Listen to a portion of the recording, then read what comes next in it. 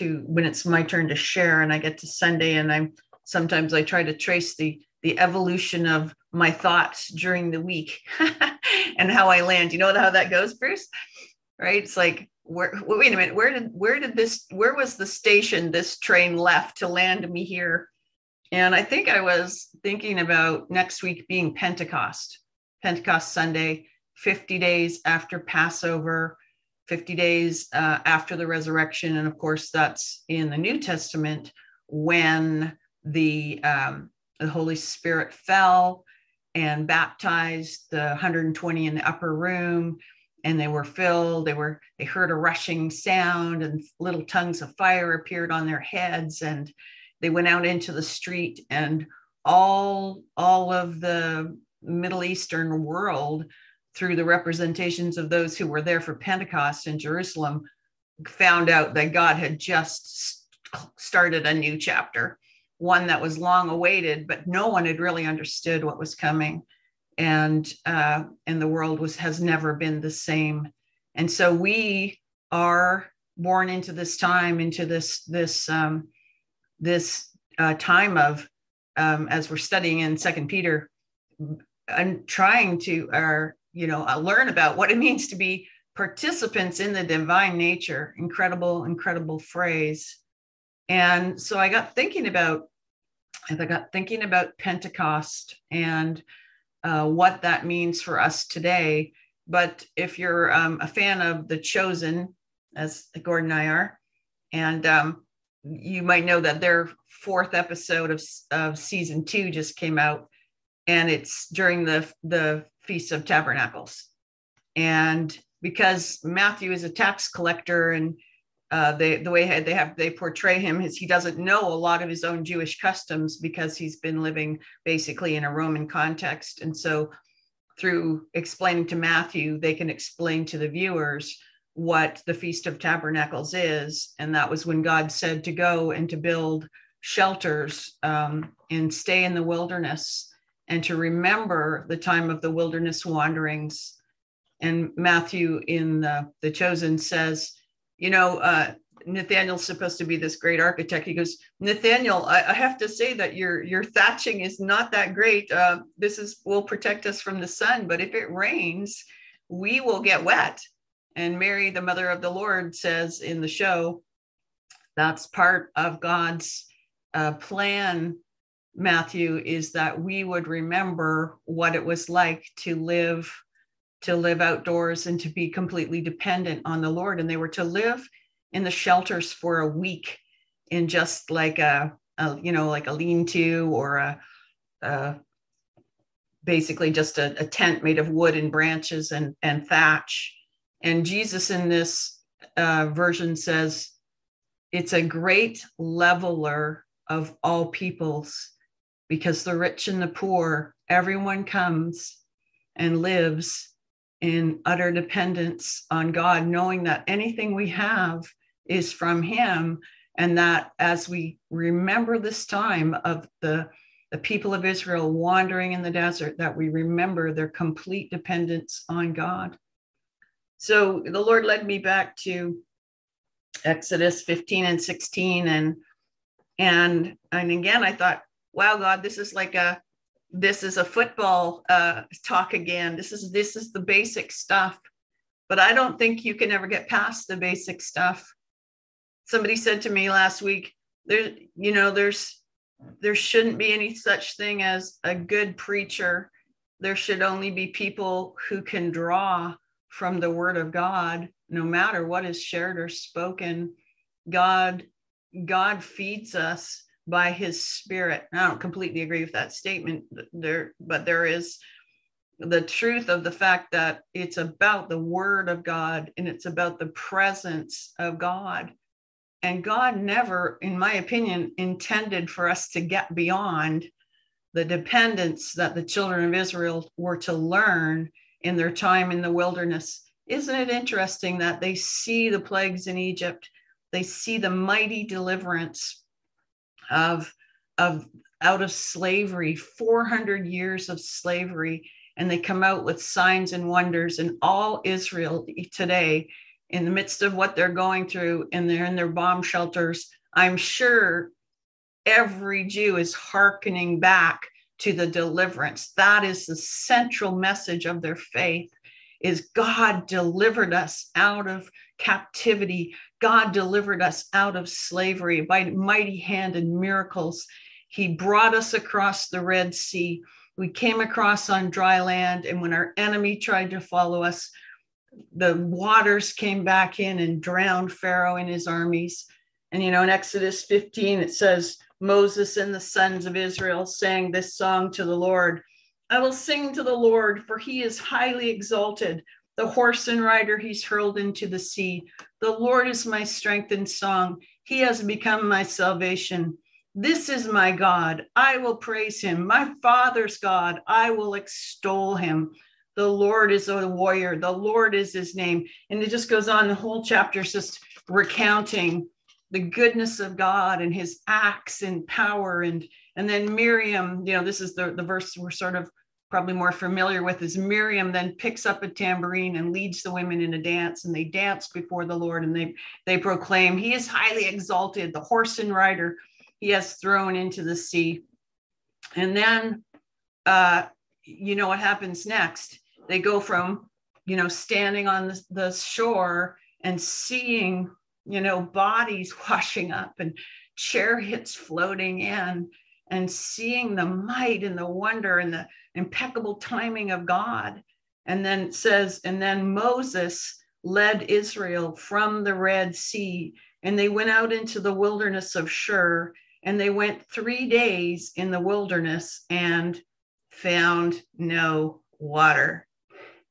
And this is so interesting, isn't it? Jesus, at the beginning of his ministry, it says the Holy Spirit led Jesus into the wilderness. So you've got to ask yourself, what's with the wilderness, right? What's with the wilderness? And everybody in their life at various points walks in a wilderness. Either you're walking in a wilderness of confusion, sorrow, financial challenge, loss of loved ones, loss of health, loss of something. There's times when loneliness, we walk through wildernesses. Sometimes they last for hours. Sometimes they last for days. And sometimes they last for years. And there is so much that we do not want to miss. Now, if this time of the pandemic, honestly, we have not suffered. I'm speaking personally for my family. God has been so faithful to us. This has not been a time of wilderness for us in that sense, other than the isolation. This is certainly a time of wilderness for many, many people across the globe. This is a time of calling people into a place where they don't have what they need. They don't have what life is really all about, oftentimes. And so the Lord tells Moses to take these people into the wilderness. And we know that journey was only if they'd gone, directly. It was an 11-day journey. But they weren't ready to face the war in the nations that they would have faced. So God was training them up in the wilderness. Interesting when we look back with New Testament eyes and we look back into these narratives and we see the things that stand out. How many days out from the Red Sea are they when there's no water? 3 days. 3 days is highly significant to us. That's a resurrection day. So here they are. God's just drowned their enemies in water. And now they get out there and there's no water. Some of you maybe heard me tell this story before, but at times when we were in Chad, we were in the Sahel, in the area between the Sahara and the more, I don't even want to say fertile, areas that actually have more of a rainy season, but the desert is descending. So the whole area, the whole country is becoming desertified. And we had a one pump well in our village, and the Swiss put it there because it was very, very, very deep. It was 120 meters. and you had to have a pump to get the water up that high. But there was never any thought to what happens when the pump breaks, because it's a sealed well. And all of the flocks and all of the herds of an entire village of 800 people and all the animals, there were only two wells. One was a well up in the foothills of the mountains that the women had to travel up with jugs on their shoulders, and it was very rocky. And the other was on the plain, and the pump broke. And when it says in Jonah that the whole country, the kingdom fasted, they called a fast because of Jonah's words to repent. And even the animals fasted. And I thought, I know what that sounds like. Donkeys who have not had drinks of water are obnoxious. They're obnoxious anyway. Sheep bleeding, the whole place responding with no water. So here's millions of people out in the desert with all their flocks and herds, and there's no water. So this is no small issue. But they've just seen all the miracles of God, right? 3 days.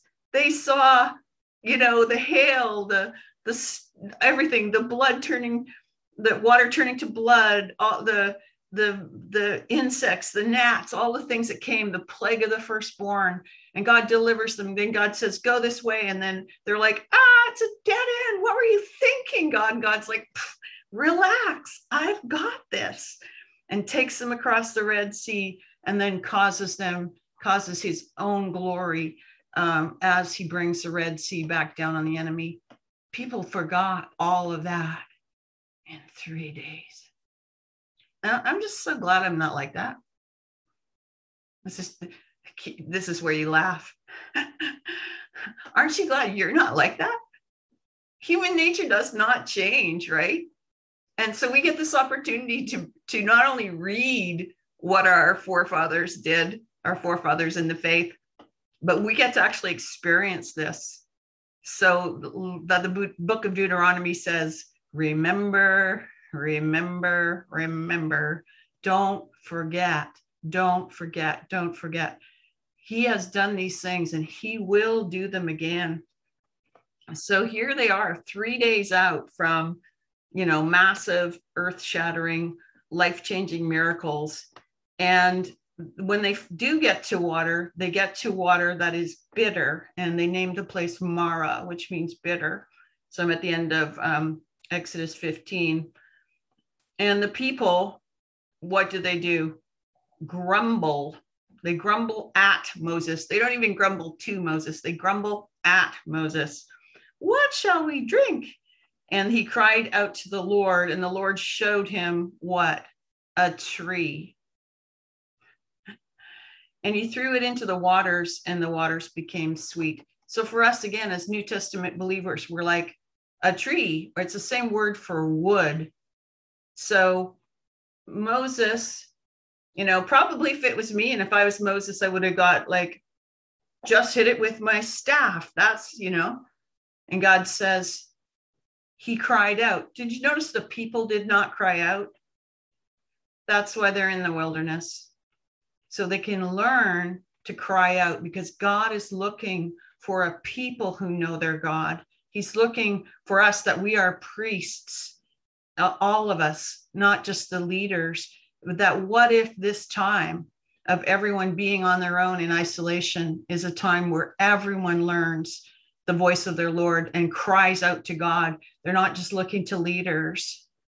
God sets up leaders, but every person is a priest of the Lord. We have the divine nature in us. We have the whole book. Look at how fat that book is. Would you look how fat that book is? We've got the whole divine revelation of the history and the word of God that he wants to take and quicken to us and use to make us steadfast in him, and that we would know his voice and we would respond. So the people cry out to Moses. Moses cries out to the Lord, and Moses throws a piece of wood or a tree or a branch.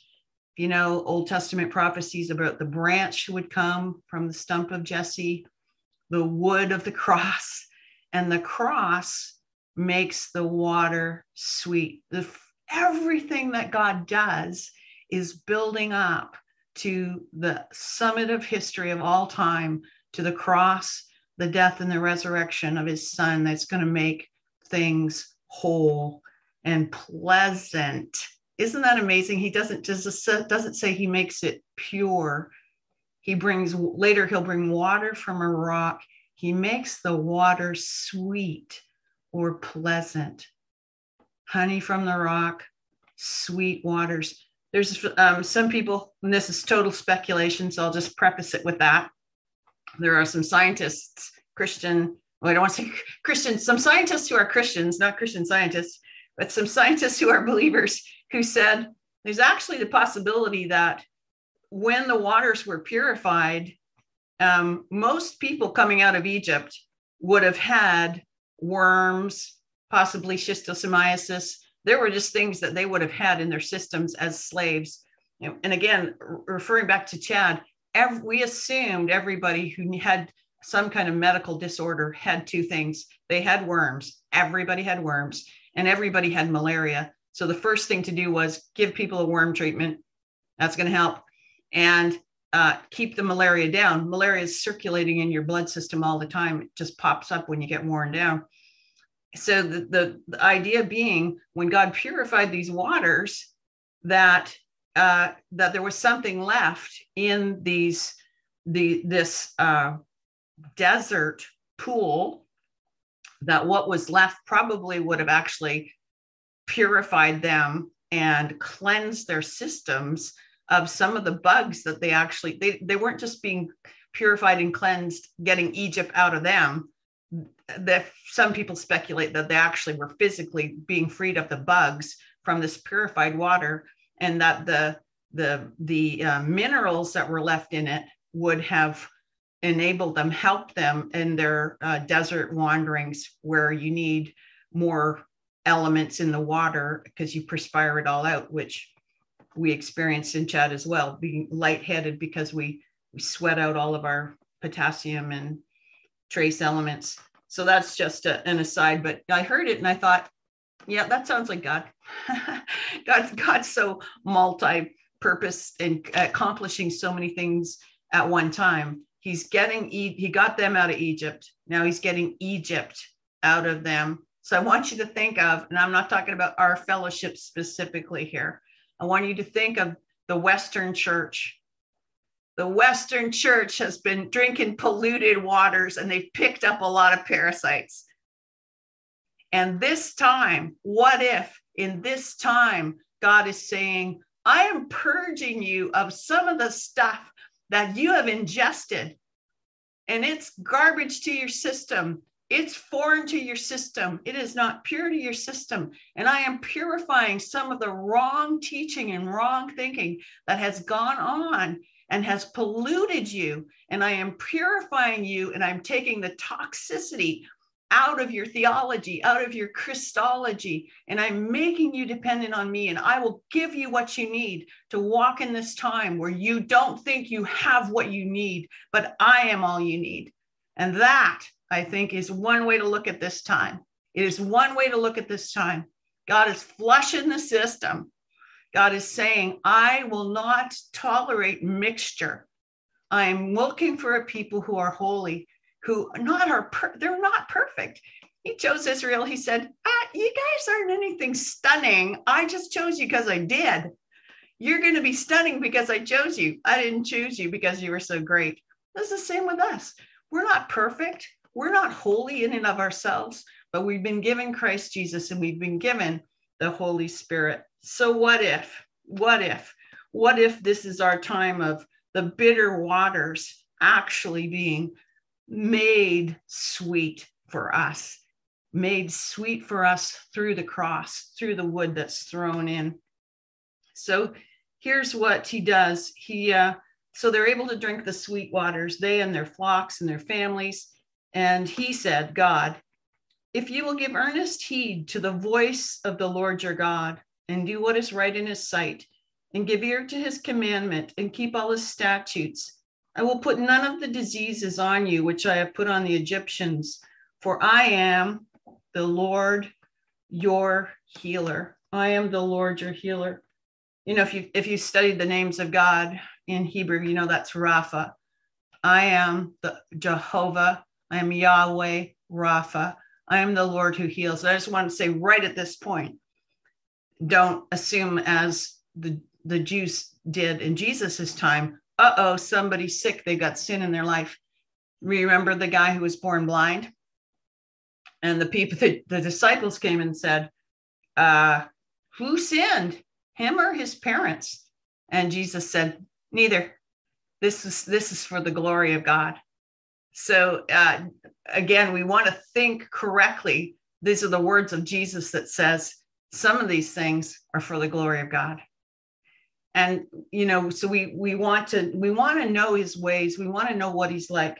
But he actually, during this time, reveals to them a new name. He says, I am the God who heals you. I'm the God who heals you. There's such a richness in that. For I, the Lord, am your healer. And then they came to Elim, where there were 12 springs of water and 70 date palms, and they camped there beside the waters. You know, God is he's like the best personal trainer, right? He knows exactly what we need. So they come out of this time, you know, even the good times were probably stressful, right? You can't tell me seeing the Egyptian army destroyed, as much as that was exhilarating, that was traumatic. And then they don't have any water, and then they do. And they're starting to tune in. They're starting to get it. They're starting to become spirit. They've been 400 years. They've been generations of paganism. You know, I heard some people say some things just this week, and it was so superstitious. And I just looked at them and I said, since when are you like becoming a total pagan? This is the time for straight talk, my friends. There's thinking that is so bent. I'm like, read your Bible. Would you read your Bible? How does that even fit in your thinking? That was just so superstitious and bent. We need to be people who know our God for the time that we're coming into. We need to know what he says. We need to know what he does and has done and will do. We need to know, and we need to be dependent, absolutely dependent on who he is. So isn't it interesting that the people's response is grumbling? And if you read chapter 16, if you've done Bible study with me, you notice words that repeat. So we'll see how far we get in this. But the grumbling comes up a lot. Anybody want to just throw out a definition of grumbling? Just unmute yourself and tell me, what's grumbling? Complaining. Anyone else? What's the big deal with grumbling? Why would God have a problem with grumbling? I get the impression it's often not to the person that you're mad at, it's to other people. You often don't grumble at the person you're griping about. You grumble to your friends and infect them with your complaining. Oh, that's an interesting observation. Yeah. Okay. So why is God not real pleased with grumbling? Because then we're dissatisfied with what he's done for us. Yeah. Oh, Kevin, were you going to say something similar? I was just going to say, yeah, I agree with that. You're discontented. Yeah. Okay. Does it also show we don't trust him? Yes. Yeah, absolutely. We're getting down to the nitty gritty here. Did you say something, Bill? It creates discouragement. It does. We're not looking to God for our happiness. Okay. Excellent. Yeah. I like it's that. Not based in faith. I like what Bill said too about it's contagious. Grumbling leads to more grumbling. Yes. And Alan, say again what you said, please. Oh, you have to unmute, Alan. Oh, sorry, you're muted. Yeah, Alan, I heard you say something, but then I don't think everyone heard it. If you unmute again, and was that you? No, I didn't say anything. I didn't. It may have been me. Okay, sorry. Okay, sorry. I'm following the yellow box going around. John, what did you say? I said it's not based in faith. Okay, Confidence. so yeah, if you're taking notes, I hope you got all those points, because grumbling to the Lord is a very serious thing. I've heard it defined as hell's language of praise. Ooh, burn. Literally, it's like right? Gossiping, isn't it? Gossiping, yes. I mean, if you're spreading lies about the character and nature of God, you're not even talking to God gossiping about it. Yeah. Yeah. You're gossiping to others. Good point, Marilyn. Yeah. Rebellious words. Ooh, yeah, we're getting down to the heart of the matter here, aren't we? So the people complain to Moses. Moses cries out to God. And this is not my quote, but I read this and I was like, this is really good. Said God is testing them, and it says this repeatedly. That God was testing them to see if they would obey, and it said it had yet to be demonstrated by testing whether the children of Israel, get this, were a worshiping people who occasionally murmured, or if they were a murmuring people who occasionally worshiped. Boom. Are we a worshiping people who occasionally murmur or complain, or are we a murmuring people who occasionally worship? Ouch. What if this time is a time for the Western church to find out if we are true worshipers? You know, I love looking at Mary, the mother of the Lord, and the things that she went through as just a young girl and chose to worship. She worshiped her way through all of the things that came upon her that were not easy. They were not easy. And she worshiped her way through. That we worship in spirit and in truth. So here's an interesting thing.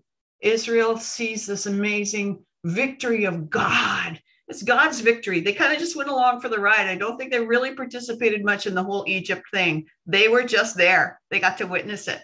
They were witnesses of the majesty and the power and the glory and the kind intentions of God. And then he takes them across the Red Sea and they get their first test.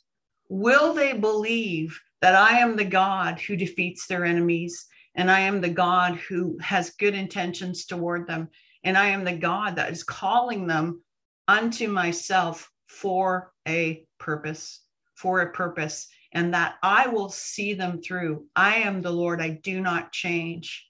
And yet, test number one, they fail and they complain and murmur and go to human help.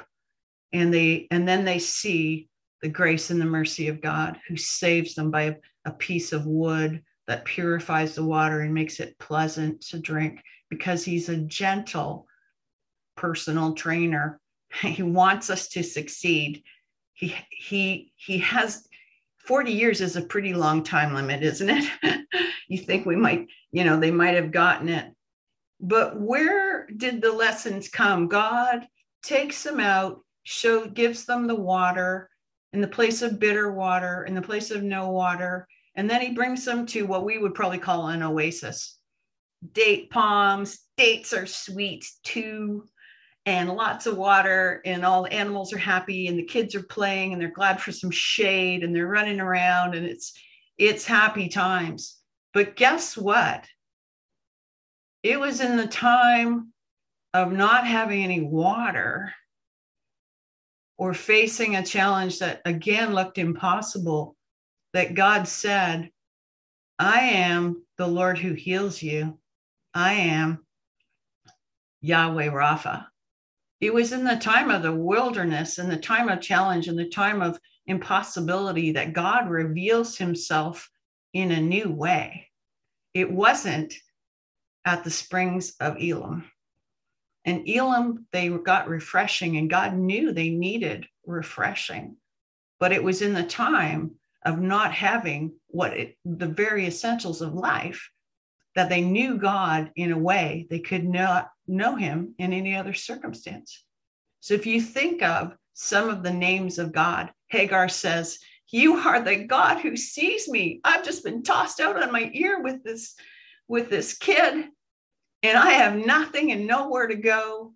And I'm a woman alone with no man to cover me." And God says, "I see you, Hagar, and here's the word of the Lord to you."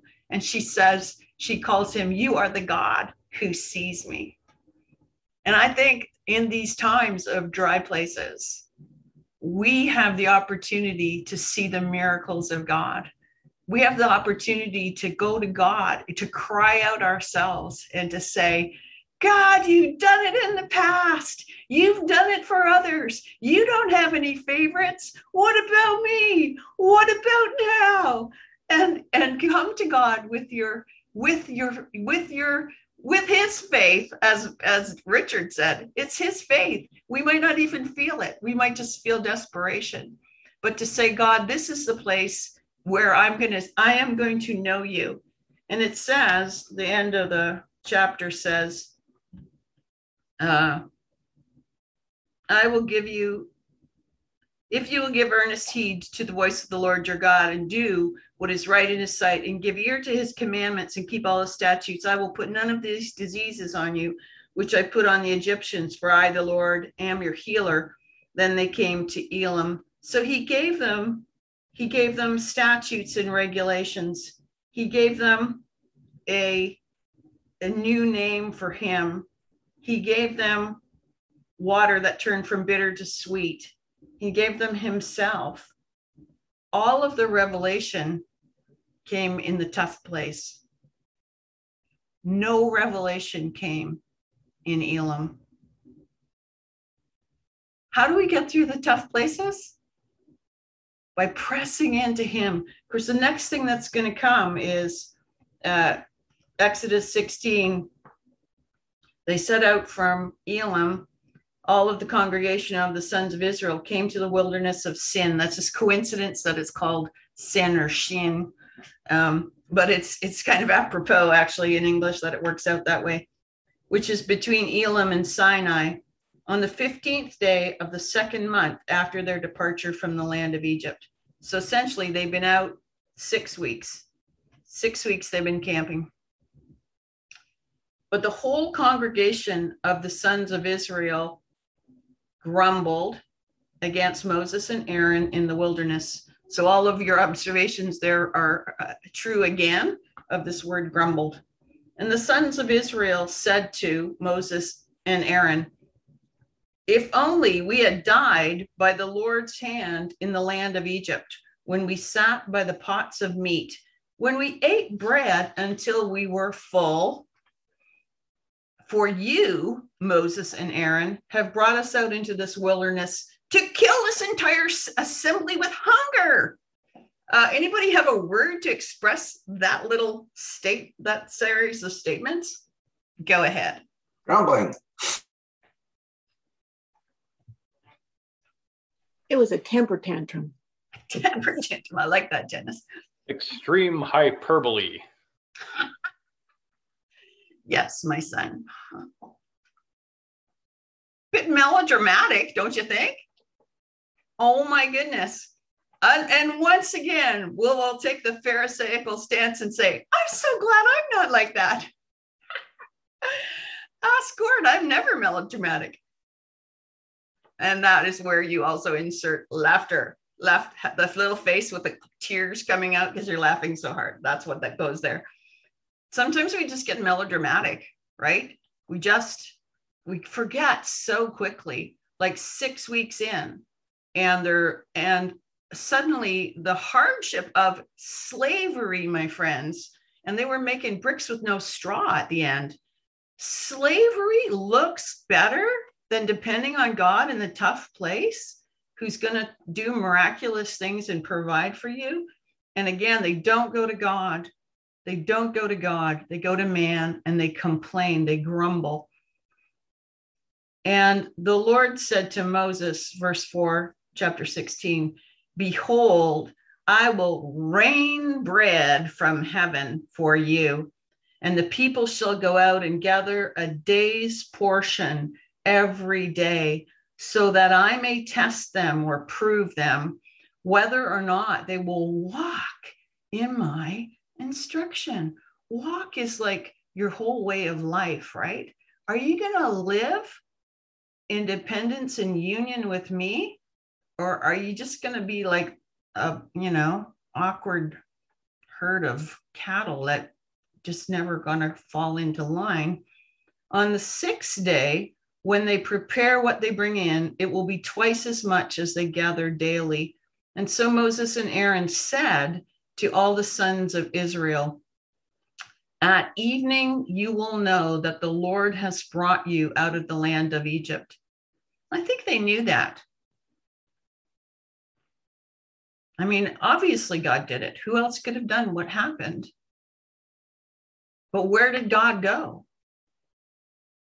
I mean, many of us who have been saved for a long time can kind of look back and say, obviously God did that. I was on a path that was headed for destruction. And where did God go? He's the same. The God that brought me into a place of revelation of my need to repent and turn to him and be filled with him, that God has not gone anywhere, and he has not changed. At evening, you will know that the Lord has brought you out of the land of Egypt. And in the morning, you will see, get this, what are they going to see? Anybody know off the top of their head? The glory of God.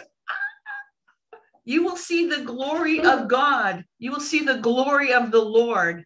This is such a gracious response. Here's the rest of the sentence. For he hears your grumblings against him. And the Lord, against the Lord. And Moses and Aaron say, what are we that you grumble against us? God says, you're not grumbling against the leaders. You're grumbling against me. And here's what I'll do. I'll give you what you need. And you will see my glory. What a gracious Father we have. What a gracious Father we have. How he deals with us, not according to our sins, but according to his mercy and loving kindness. And he says, I brought you guys out here. I'm not surprised by what you're doing, but I do expect you to learn. Get on, jump on the train. Let's get with the program. Let's understand who he is and what he's done. So we have had, okay, I'm counting for you.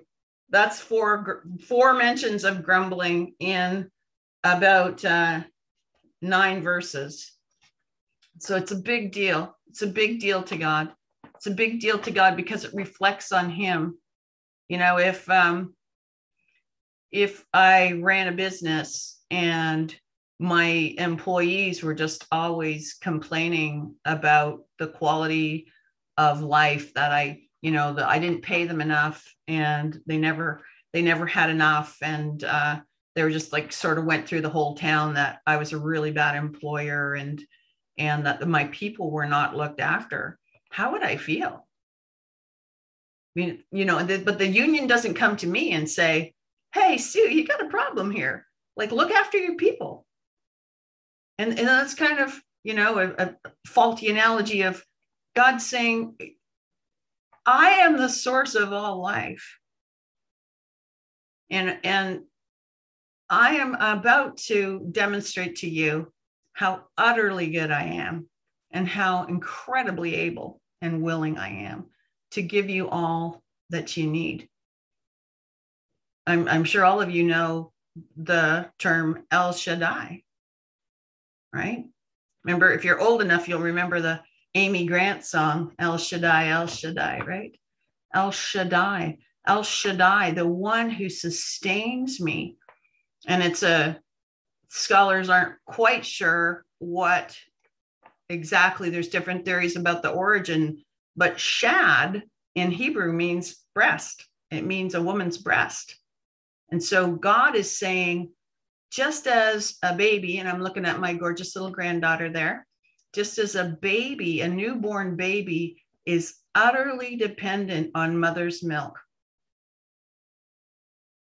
And you all know that mother's milk is phenomenally designed to sustain life in a way that nothing we can create in man-made formulas can do. It gives them all their antibodies. They're just like, look at those chubby cheeks. They get everything they need from mom. And that's, again, God saying, just look at what I've put in the world as a picture of who I am as the source. So as an infant depends on a mother, El Shaddai, that we would depend on God for every ounce of life. And if you've seen a hungry baby, there's no stopping them. A hungry baby, don't get it between them and their mom. That's what God says. Yearn for the pure milk of the word. Be the hungry baby. Go for life. Without me, you can do nothing. Without me, there is no life. Apart from me, you're dead in the water, kids. If a mom is lost and when a newborn baby is orphaned, you know, they look for a woman who's producing milk right away, or that baby is also doomed. The source of life, he says, I am the source. He said it to Abraham, Genesis 17, and now he's going to teach it to his people, the people of God. So we'll wrap it up here shortly. So Moses says, you will see, interesting that it's in the morning. I'm going to say Jesus rose up early in the morning. If God awakens you and calls you to prayer, get up, get your butt out of bed. You will be so happy you did. You need Jesus more than you need sleep. In fact, you'll sleep better, just like that baby. If God calls you in the wee hours of the morning and says, come have a date with me. You know, Gord would say to me, everything okay? And I'm like, got a date with Jesus, 2:30 in the morning. I'm like, just a date with Jesus, all good. And sometimes, you know, I get up and I sit in my office chair and I don't turn on the lights. And Jesus just comes and we just meet heart to heart, spirit to spirit. And he ministers to me. And sometimes I fall asleep in my chair and I wake up and go, oh, it's 5:30. I just, you know, was asleep in the presence of God, but I'm so refreshed. And sometimes I just weep.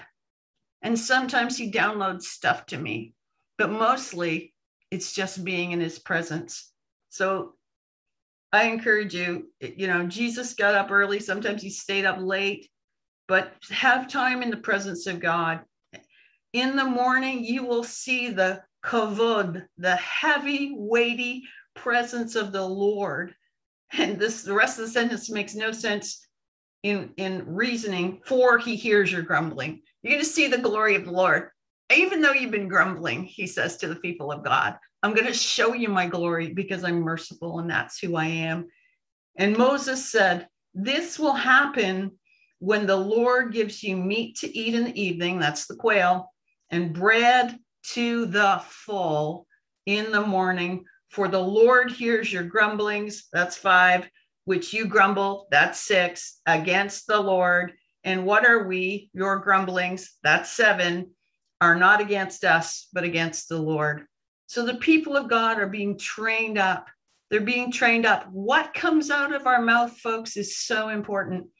What comes out of our mouths are so important. I was telling somebody, I saw this study by a Japanese scientist who, I don't think he was a believer, but he understood that there was life and death in the power of the tongue, which is from Proverbs.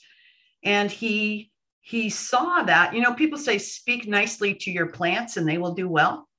You know, when we moved into our place, the guy had gone out and actually hacked down our cedar hedge. And there were 8-foot branches. The whole hedge was down to 4 feet. It had been a 12-foot hedge. And it looked like a typhoon had gone through. There were 8-foot branches of, I don't know how many trees are out there, all over the lawn. It was covered. And I went, and a friend of mine said, that hedge will not recover. That's too severe. And I went down the hedge and I said, you are blessed in the name of the Lord. You will grow and prosper. You will thrive in the name of Jesus. And I laid hands on my whole hedge, and that's back over probably 8 or 9 feet now. There's power. Life and death are in the tongue. God is the word. Jesus is the word of God. There is power in the tongue. It's this Japanese fella took ice crystals and they spoke positive words over these ice crystals.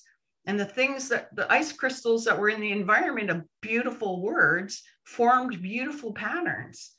And the ones that were told they're negative things formed all these weird, asymmetrical, ugly patterns.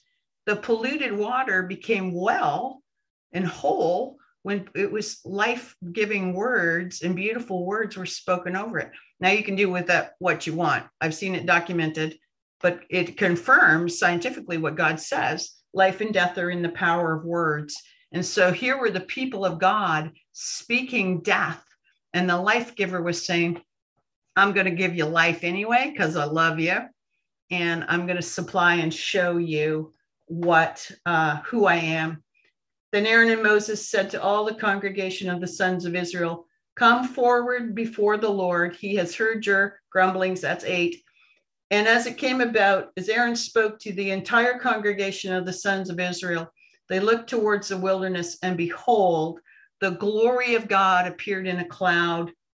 And the Lord spoke to them, saying, I have heard your grumblings. That's 9 of the sons of Israel, and speak to them and saying, at twilight you will eat meat, and in the morning you will be filled with bread, and you will know that I am the Lord your God. I tell you, next Sunday is Pentecost. There is no shortage of bread. New Testament says, it wasn't Moses that fed you in the desert, you silly people. That was me. That was Jesus. I'm the bread from heaven. So when he gets up in the feast and he says, I'm the living water, I'm the bread from heaven, and all the Jews should just be going, what? Only God can do that. Are you saying you're Jehovah? Yes. And if we can put ourselves into that and say, oh my goodness, what a declaration, what a promise that God says, there's enough for you for this day, fresh manna. What happened to the manna when they gathered too much, except on the day before Sabbath? I have to breathe sometimes. It rotted. It grew worms. Except on the day before Sabbath, they could gather 2 days worth and it wouldn't rot. And except for the omer of manna that they put in a jar to keep for all time as a testimony to the people of God of what manna looked like. And they put it in the Ark of the Covenant. And that manna never rotted. So it was supernatural. Here's what God said to me on Friday. He said, if you do not believe that I can resurrect you every morning, how will you raise the dead? And I was like, wow. Every day when I come to the word of God and I come to the living God and I receive life from the source, the milk, the water, the bread, whatever of one of those metaphors that he uses to try to explain to us that there is absolutely no life outside of him. And I come to him, and every morning, whether or not I feel like it, what Richard said, whether or not I feel full of faith, and I say, God, you are enough for me this day. You are enough that I am not just going to survive, but that manna was designed, that milk is designed to give me everything that I need so I grow chubby cheeked in the spirit, that I am chubby and healthy and thriving in the spirit of God, that my spirit is full. He says, I will give you manna so you will be full. And it didn't matter if you collected a little or a lot. So this is not some sort of competition. to say, whoa, I'm going to have to spend hours and hours in the presence of God. No, this is just connecting to the Father so that, I abide in the branch and the life comes through the branch and it comes to this plant every day. The manna will not last. You can't go on yesterday's manna. You can't go on your testimony of 30 years ago. You got to be connected every day, and he will do wondrous things, and he will fill us, and he will heal us, and he will reveal to us who we really are. He will make us whole, and he will make us able to walk into whatever's ahead of us. And you can't take, a week away, a month away, 5 years away. Just get what you need for today's manna, and then rest, right? He instituted that. And then I will supernaturally give you food that will last for 2 days. So you will rest. It's built into the system. Rest. Don't stress. Rest. Abide in me, and I will abide in you. And you will have everything you need for life and godliness, because the actual nature of God, the divine nature, is going to flow through you, spirit to spirit. Those who worship will worship no longer by trying to keep the law, spirit to spirit, and the truth will set us free. And grace and peace will be multiplied to us in that true knowledge of God, and we'll be in that place of abiding in him and thriving. And you know what? All it takes is just connecting. This morning, apparently never in 9 years of living in this house have we ever tried to make coffee and toast at the same time. Now you'll be wondering, how is that? How can this be? I myself asked this question of my husband, but I have a husband who looks after me so well. And he usually has the coffee maker programmed that the coffee is already made and hot and ready and waiting for me as I enter the kitchen. I'm so spoiled. And so today, because it was Sunday and we had a number of young people here outside who were outside making noise outside our bedroom. And so we got up and the coffee wasn't made. And you know what happened is we blew a fuse. I'm like, what? This is crazy. That's such crazy wiring. And I'm looking at the coffee maker going, really? Like you're going to die in the middle of my cup of coffee. This is not good. And then we figured out, well, we actually just never have those things plugged in at the same time. And so all we had to do was flip a switch. But the first thing we did was take the coffee maker over and put it in a different plug. And guess what? There was power. Coffee maker didn't work when there was no power coming through, but the coffee maker has to be plugged in. So I encourage us all, just be, whenever something goes wrong. I loved last week what Bruce said. He's like, he was kind of traumatized by what someone said. And he came home, he said, God, feed me from the word. That's plugging in. That's plugging in, right? Plug in the unlimited riches of Christ. Glory can be translated. It means, the kavod means weight, the weighty presence. It can mean riches and treasure and wealth, the inexhaustible riches of who Jesus is to us. We have not begun to plug into that. We have not begun to know what is available to us in the Godhead. And we need to know that for this time. And I believe that's part of what God is doing in this time of quiet, is to bring his beloved into the wilderness, to allure her in and to give her himself. Amen. I think I'll stop there. All right. Bless you.